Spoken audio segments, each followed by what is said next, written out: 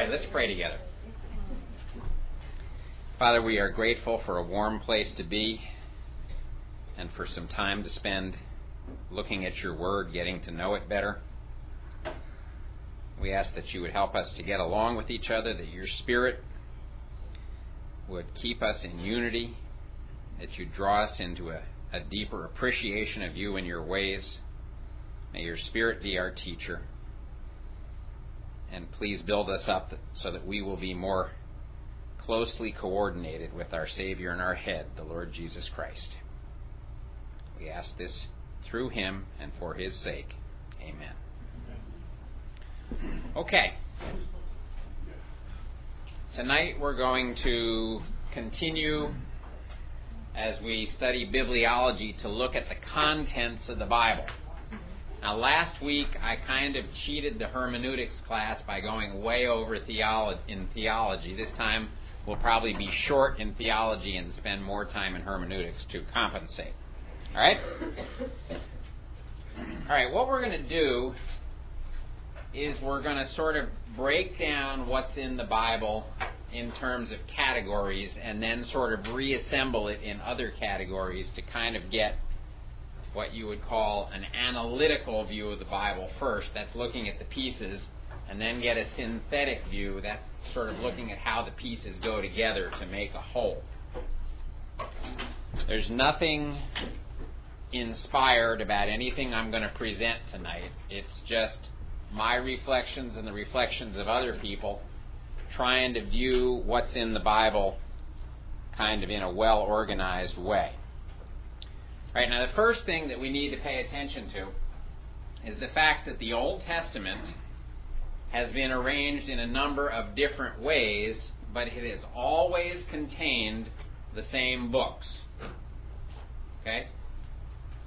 You may look in a Hebrew Bible and you'll find the books in a different order. You'll even find a different number of books in the Old Testament. But there are no fewer verses or words. It's because the Hebrew Bible not only has a different order, but sometimes it combines books. Okay? The book of...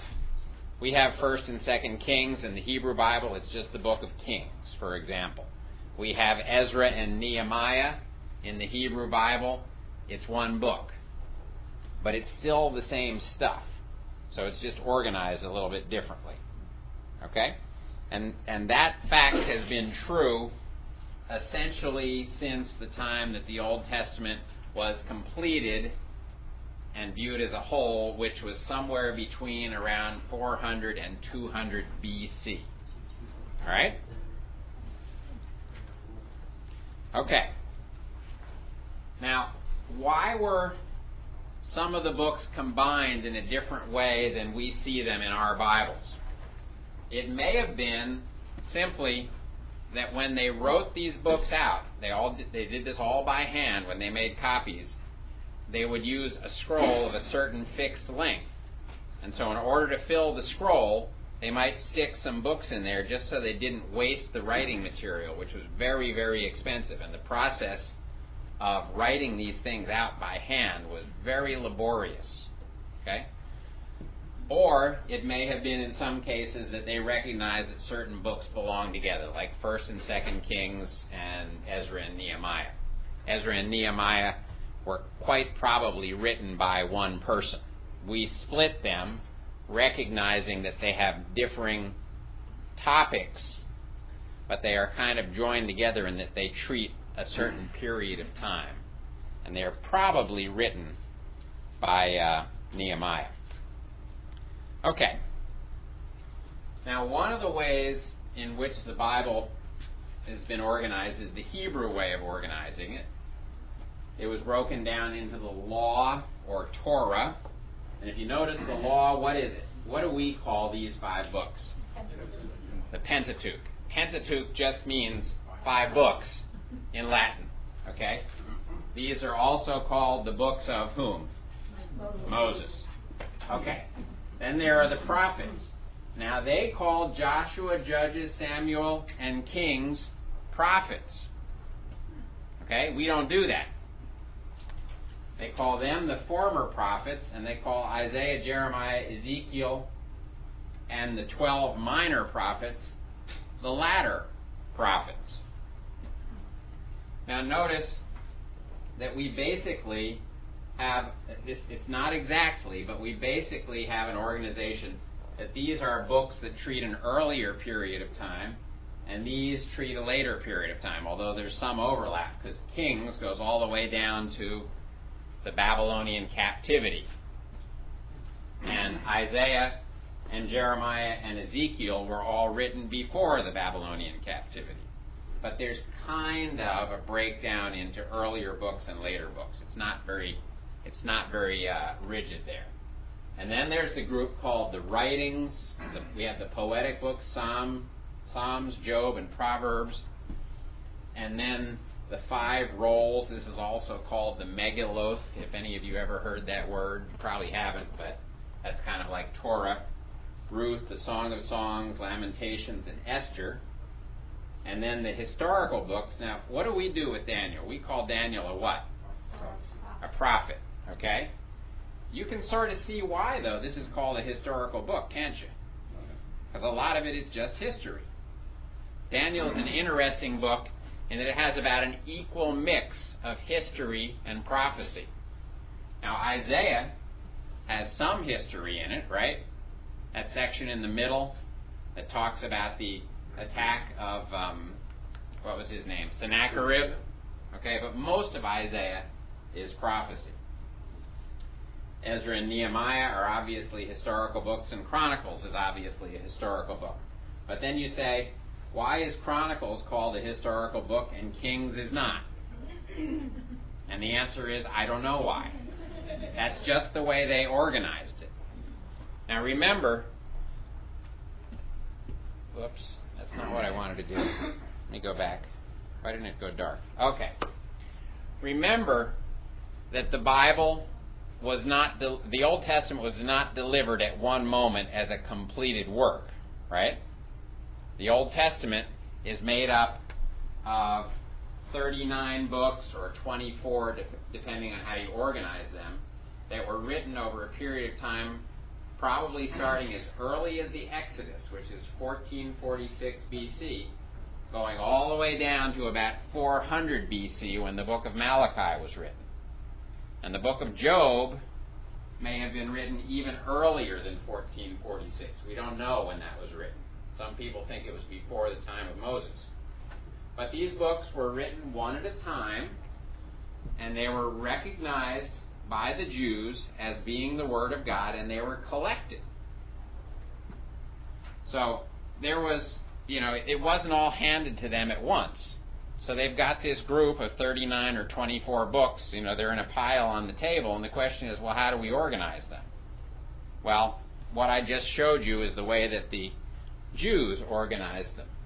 Now, later on, something called the Septuagint was made. Now, the Septuagint was a translation of the books of the Hebrew Bible into the Greek language. All right, let's talk a little bit about history. Now, if I had a bigger map up here, Greece would be up here, okay? Iraq and Iran, which were Babylonian, Persia would be over here, and if you go farther east, you come to India and Pakistan and all those places. Down here is Egypt, okay?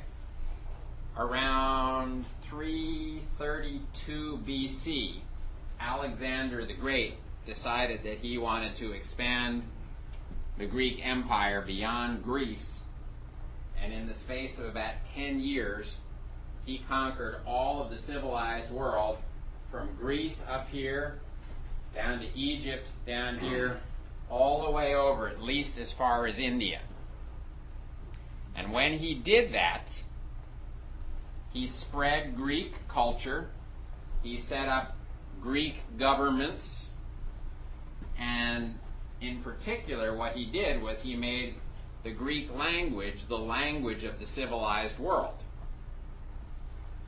Now, before that, the language of the civilized world had been Aramaic, And before that, let's see, it had been Akkadian. But as the Jews went through history, they would have to learn the languages of whoever happened to be the dominant people in the world at that time. Now, at the time of King David and King Solomon, Israel was the power in this area, so they just used their own language. But later the Assyrians came in and conquered them, and then the Babylonians, and they had to learn their languages. Then the Greeks came in, and the people of Israel and the people all around this area had to learn Greek. By the time we get down to about AD 250, that's about 70 years after Alexander died, everybody is speaking Greek and nobody remembers how to speak Hebrew. Hebrew had essentially become a dead language. But the Jews wanted to be able to read their scriptures. They wanted the common man to be able to read their scriptures. So they got together, working in this city called Alexandria. You can guess who that was named after, right? Alexander. There are Alexandrias all over the world here. Okay, this is Alexandria in Egypt. There are many more of them. They got together and they translated the Hebrew Old Testament into Greek. And what they produced is called the Septuagint. Now, it's called the Septuagint. That's a Latin word that I believe means 70. It's called the Septuagint because there is a legend that the 70 translators all translated all the books of the Bible, and when they got together and compared them, all 70 of them had exactly the same translation of the book of Genesis and exactly the same translation of all the other books. Okay? It almost certainly is not true. But that was the legend. And the title is what we use today for the Greek translation of the Old Testament. It's often called the LXX. Have any of you ever seen that term? That's the abbreviation for the translation of the Hebrew Old Testament into Greek. You know, you may see in your Bible sometimes there'll be a footnote that'll say Masoretic text, then it'll say the Septuagint or the Peshitta or something has a slightly different word. Do you ever have those notes in your Bible? Okay. Well, what they're talking about is they're saying the Hebrew has this word, but if you look at the Greek translation, it has a different word. In some cases, the translation into Greek doesn't agree with the original Hebrew. That's probably because the translators didn't understand Hebrew very well. Now, here's a quick quiz question for you. What is inspired? The Hebrew Old Testament or the Greek Old Testament? Why do we say that? Okay. It's our understanding that the Hebrew is the original. The LXX is a translation of the original, and although that legend says that it was an inspired translation, it probably wasn't.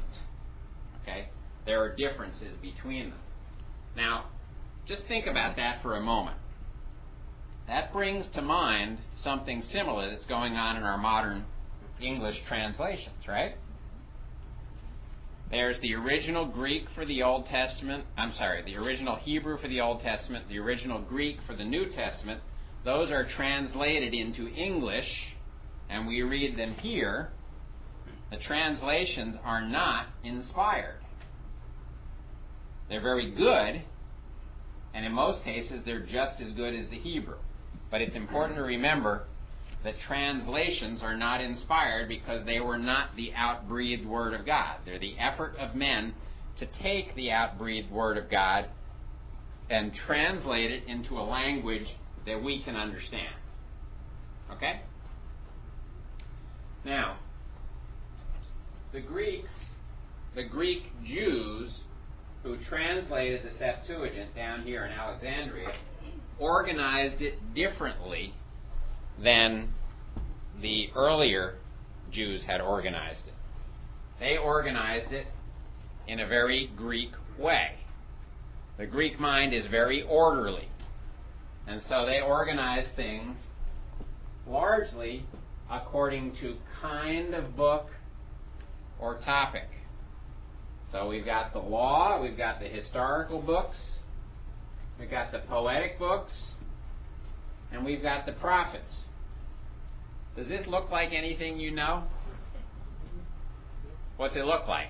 It looks like our Bibles. Okay, our Bibles follow the Greek order. Now, in some ways that's good, and in some ways it's bad. Did you ever sit down to read the Old Testament through from beginning to end? And what do you discover? It's not chronological. Okay? Now, part of that is simply due to the fact that some parts of the Bible retrace the same material. 1st and 2nd Kings cover largely the same material as 1st and 2nd Chronicles. Okay? So the fact that they're there means it can't be completely chronological. And if you took the time to study the dates of the prophets, you would see that some of the prophets overlap with each other. They overlap with the historical periods. And so there's really no way to organize the books of the Bible in a strictly chronological order. But this is a useful way of organizing it, and this is what we're used to. Okay? If you ever wondered where it came from, it came from the Greek Jews who translated and organized it. Okay.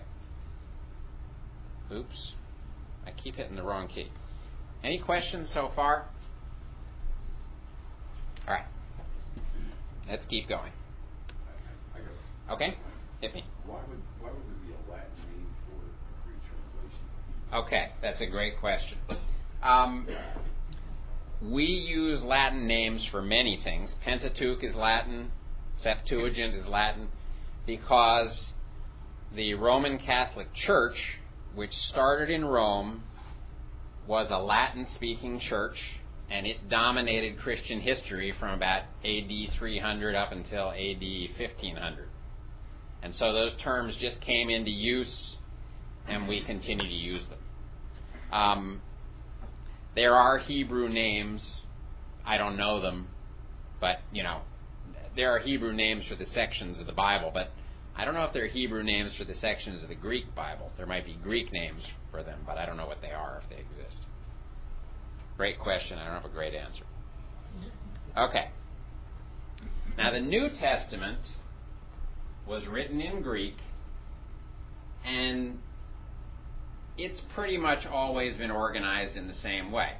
Now, remember, just as the books of the Old Testament were written over a spread of time, in the Old Testament it was about 1,000 years, the books of the New Testament were also written over a spread of time. Now, it was probably as little as 40 or 50 years. It's getting hot in here, isn't it? Yes. Why don't we open the doors and just try to let some of this heat out? Much cooler. Except you guys don't want to listen to us, right?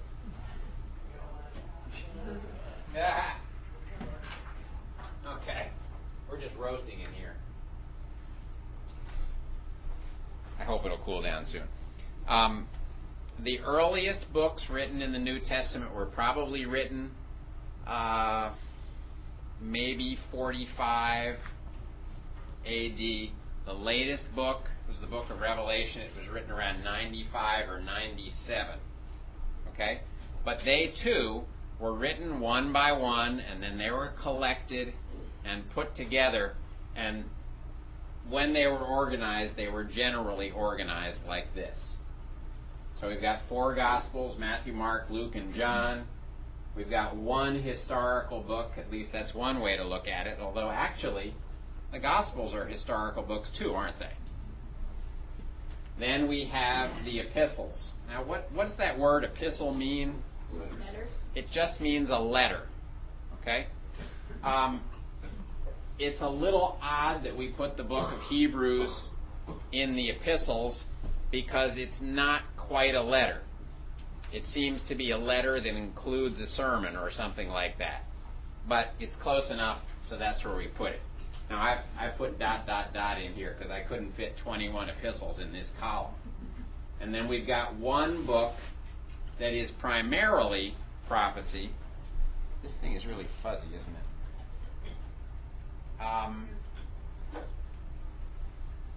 Is the book of Revelation the only book containing prophecy in the New Testament? Not at all. Okay, not at all. But it is the one book that is primarily prophetic. Okay. Now let's talk a little bit about the dates of the Old Testament books. In order to do this, let me see if I can throw up a quick timeline for you here. See how good my memory is. A timeline of Old Testament Israel. Can you see this orange? Okay. Abraham was born around 2100 BC.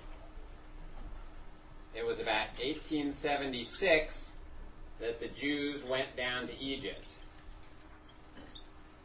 It was 1446 when they came out in the Exodus. It was 1071 when Saul became king. And then after Saul, David became king. That was in, is it 1071? Somebody correct me if I've got this wrong. I can work backwards. Solomon ended in 931. No, it wasn't 1071. Okay, Solomon came to the throne in 971. David came to the throne in 1011. It was 1051. Okay? But anyway, the key thing here is that it was only a period of 120 years that Israel was united as one kingdom under one king.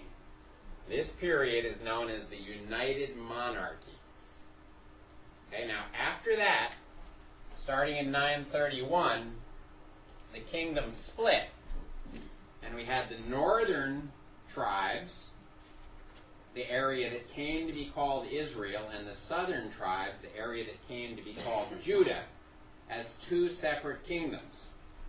Now, one of the things that's terribly confusing in the Old Testament is that sometimes when you see the word Israel and it's talking about the nation, sometimes it means the whole nation, all 12 tribes. And there are other times when it only means the northern kingdom. Now, if you see a place where it says all Israel and all Judah, the reason they're saying that is that that was written after the kingdom split, and they want you to recognize that it's talking about all the Jews as a whole, even though the kingdoms are split. Okay, if you go to, for example, if you go to Jeremiah 31, take a look at that. I think we see this there.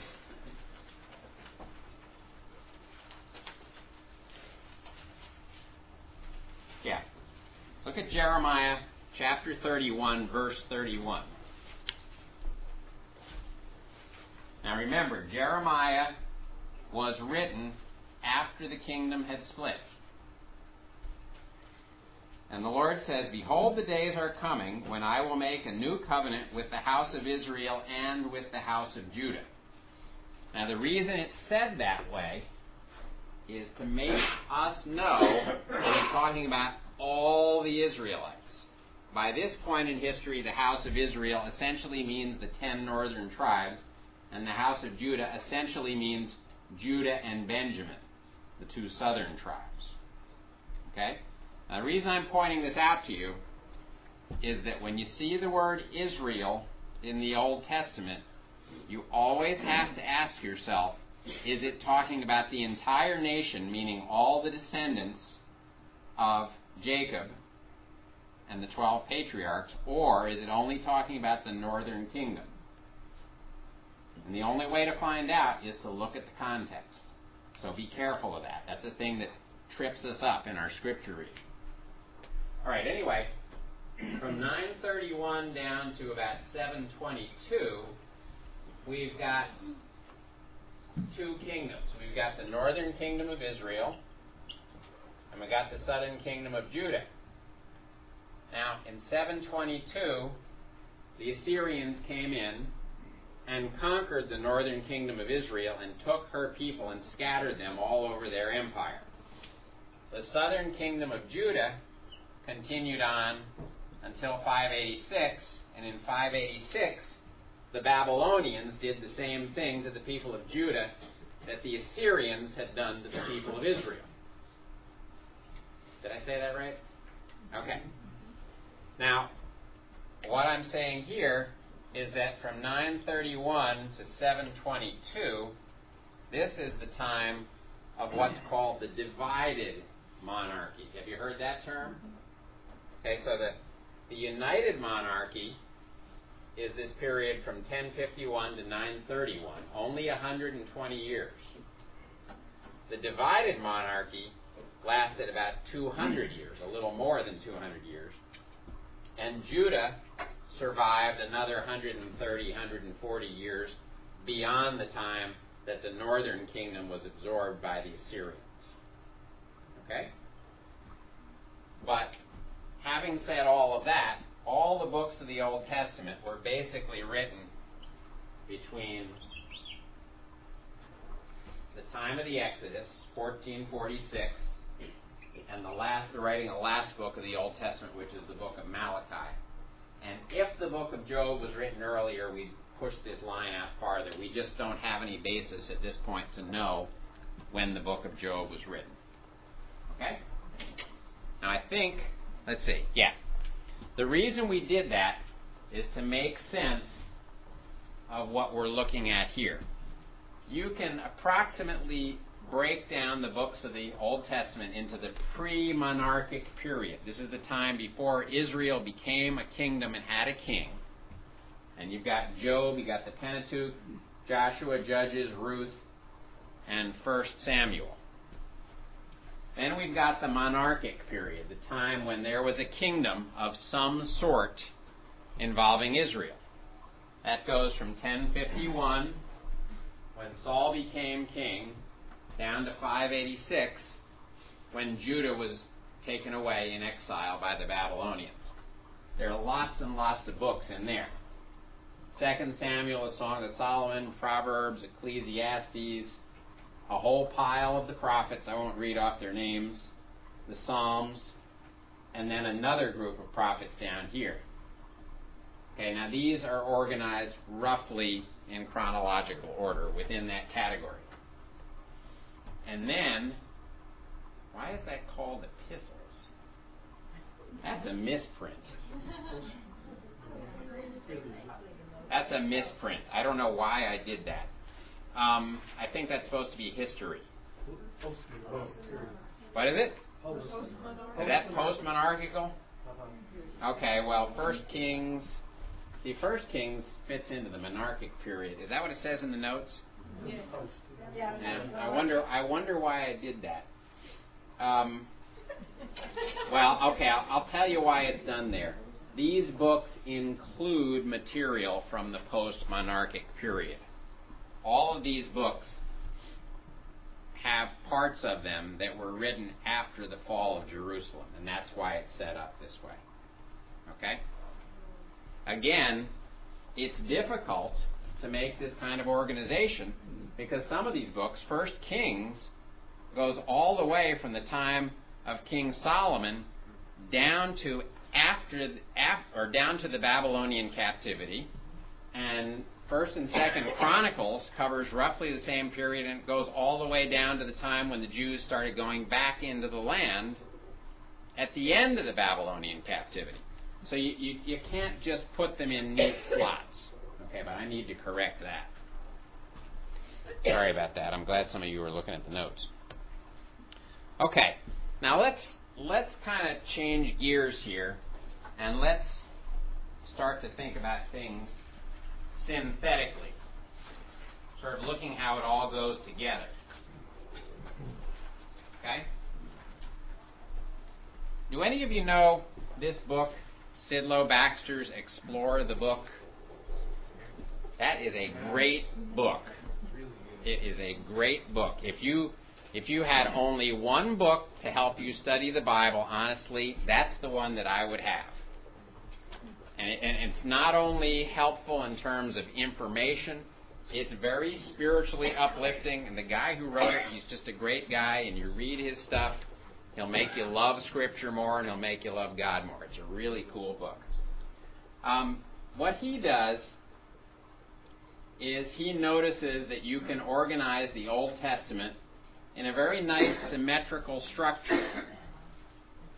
There are 17 historical books, 5 poetic books, and 17 prophetic books. In each one of these categories, there are 5 basic books. In the historical books and in the prophetic books, there happen to be 9 pre-exilic books. There are 9 pre-exilic historical books and 9 pre-exilic prophetic books. There are 3 post-exilic historical books and 3 post-exilic prophetic books. Question? Did I leave one out? I must have left one out if there's one missing, because there should be 9. 1, 2, 3, 4. Yeah, I left one out. Hosea, Joel, Amos, Yeah, you're missing definitely. Okay. Another correction to make. I was scrambling this week to get this done. Well, thank you. Now, again, when we call these pre-exilic, some of these books include post-exilic material. Okay? And the other thing to say, you look at this and you say, this can't be a coincidence. And I agree, it's not a coincidence. But remember, the only reason this works is because it's organized on the way the Greeks organized the Bible.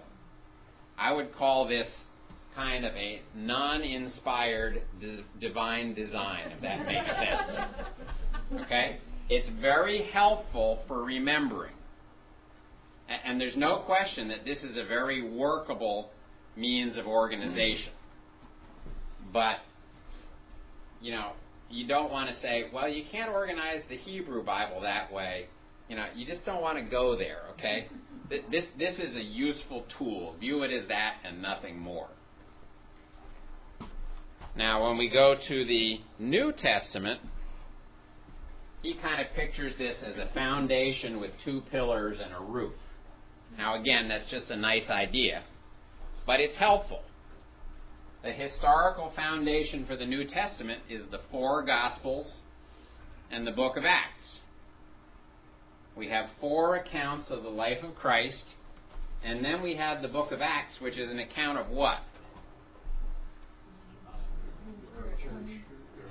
Yeah, it's an account of the early church, the spread of the early church. It's an account of the work of the apostles to carry out the first stage of the Great Commission, if you want to think about it that way. Now, building on that foundation, we have 9 epistles written by Paul, and we have 9 what Baxter calls the Jewish Christian epistles, and I tend to agree with that. Now, some people would say these are not all Jewish Christian books, but they do seem to have a Jewish flavor. Again, don't take this as inspired. If you don't like calling these Jewish Christian epistles, that's okay with me. It's not inspired. But again, it's a helpful way of organizing things. And then at the top, we have the pastoral epistles. Now, the pastoral epistles are called that. Why? Does anybody know? There's a lot of text that says those people about being... Okay, there's a lot of material about being a pastor. You could also argue that they're all written to pastors. Okay? Philemon was a pastor, Titus was, and Timothy was a pastor twice, I guess. No, he was a pastor for a long time. Again, there's this nice symmetry. We've got 5 foundational books, and we've got these 2 pillars, if you want to call them, of 9 books, and then 4 pastoral epistles on the top. Okay? It's a nice mnemonic tool. You know that word? I can't say it. Mnemonic? Okay, good. It's a mnemonic tool. And that means what? Helps you to remember. Yes.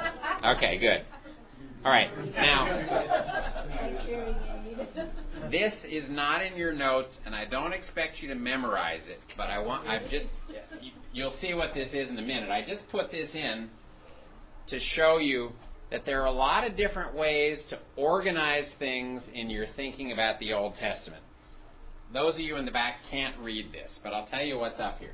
There's a timeline up here going from 850 down to 400, and each one of these little things with the two diamonds that you see is one of the prophetic books from that group of 17 prophetic books.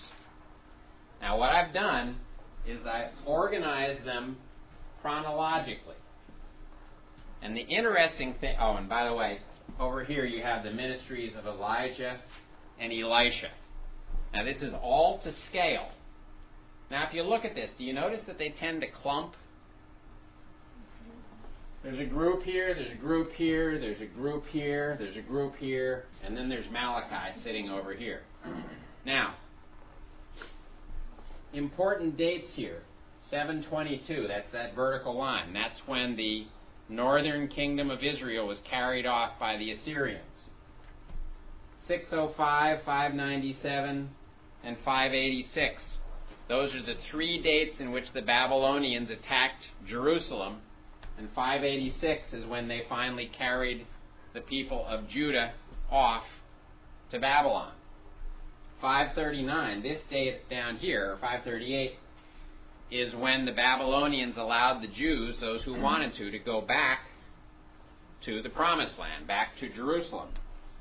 Then 458 and 444 were the times of two additional returns to the land under Ezra and Nehemiah. Now you say, why do I have all that there? Well, watch how this works out. We've got two early prophets, and they spoke to the entire nation, because at that time the nation was, both parts of the nation were still there. They were already split into two nations, but they were both in existence. That's Obadiah and Joel. Then we have 5 prophets who spoke before and around the time of the fall of the northern kingdom of Israel. And what's their message? They're saying, repent. God is displeased at your poor spiritual condition, at your unfaithfulness to Him. If you don't repent, God is going to send somebody in to clean your clock. Well, guess what? It happened. 722. Well, then, there's another group of prophets right before and around the fall of Jerusalem. Okay, why? Because the people of Judah needed to be warned. They didn't listen to the warning either. Then, there are 2 prophets, and they come at the time that the temple is being rebuilt, when the Jews went back to the land. And then we've got 1 prophet down near the end. But what you see here is that God sent the prophets to talk to the nation right before key events. Now, you can say that God knew that they weren't going to respond, and you could say, well, why did He send them? But I don't think that's the right way to look at it. I think He came to warn them so that they would see, when the calamity came, that it was not just a natural occurrence. They could look back and they say, these prophets were all warning us that it was going to happen. And that went in the historical record, and we look back at it and we say, gee, look at all the people God sent to warn the northern kingdom. And then the thing that He warned them of happened. What does that demonstrate? It demonstrates the sovereign control of God over history, right? Same thing happened with the fall of the southern kingdom. And then when some of the Jews went back to rebuild the temple, and it's just a small group of people, and they're feeling very insignificant and very ineffective, God sends Haggai and Zechariah to encourage them. So you can see, just by looking at the dates of the prophets, you can kind of see how God was working to get His business done, and also to set up this information so that we could look back over history and see his hand at work. Isn't that kind of neat? So, what's that? Can we get a copy of that? I can get you a copy of it if you want. My point in showing this to you was not that I expect you to remember this, although you're welcome to remember it if you want to. It's just, my point is that by looking at the information in Scripture in different ways, you can see things that were not obvious to you. Okay? Joe? Zondervan has a really good chronological Bible. If you can read through them here, he's got the benefit of even having it. And do they jump around like Kings and Chronicles and all that? The value is that during the stories that overlap, you get them consecutively, even though they're coming from different books, so it helps reinforce the information from 4 different books in one sequence. And they'll bring the prophets in next to the historical books and things like that. And the Psalms into 1st and 2nd Samuel, for example, during David's life. Yeah, that's neat. It's really good. That's neat. I think chronological Bibles can be very good. If that was your only Bible, you'd get hopelessly confused about where things were. But if you use it as a supplement to your Bible reading, I think it's a great thing. Okay. Now, here are just some more observations on the Bible. From Sidlow Baxter. He says the Bible is a book. Although it is an anthology of writings, if you want to call it that, it shows an overall unified design and a progressive unfolding of doctrine from beginning to end. Why does it show that? Because God wrote it. Okay? Exactly. Okay? It's a record. The Old Testament records the outcalling of Israel, if you want to call it that. The New Testament records the outcalling of the church. And you see God not only in propositional discourse, in something saying God is love or God is holy, but you see the person of God as he acts in history. And the Bible is rather unique in that sense among religious works in the world. The Bible is also a revelation. It's not just a record, it's not just a book. It's God telling us things that we what? That we what? That we need to know and can't get anywhere else. Okay, you guys said it exactly right. Stuff we need to know and we can't get any other way. All right, and the Bible is a message, is it not? It's not just a lot of information. It's a message that does what? It calls us to respond. And it doesn't even just invite us to respond, does it? It commands us to respond. All right? Okay. Geisler and Nix made these interesting comparisons. In the Old Testament, Christ is in shadow. In the New Testament, he's in substance. In the Old Testament, he's in pictures. In the New Testament, he's in person. It's nice how they match the letters here. In the Old Testament, he's in type. In the New Testament, he is there in truth. In the Old Testament, he's in ritual. He's prophesied in the way that the worship system worked. In the New Testament, he's there in reality. In the Old Testament, he's latent. In the New Testament, he's patent. These are 2 words we don't use very much anymore, but they're great words. In the Old Testament, he was prophesied. In the New Testament, he's present. In the Old Testament, he was implicitly revealed, and obviously in the New Testament, he's explicitly revealed. Okay. Geisler and Nix also make this interesting breakdown. I'm not going to read through this one. It's in your notes. What they're doing is they're noticing that there are kind of parallels in the way that the Old Testament and New Testament are laid out, and you can look at that in your notes yourself. All right, here's some fun stuff to memorize, and most of you probably know this. There are 66 books in the Bible. There also, coincidentally, are 66 chapters in the book of Isaiah. The first 39 chapters of Isaiah focus mostly on judgment. The last 22nd focus mostly on redemption. It's not a complete separation, though. Interestingly, there happen to be 39 books in the Old Testament. There happen to be 27 books in the New Testament. Why it is that way, I don't know. And if you forget how many books are in the New Testament, 3 times 9 is 27. It's just fun stuff. Okay? All right. I think that's the last slide here. All right, let's break a little early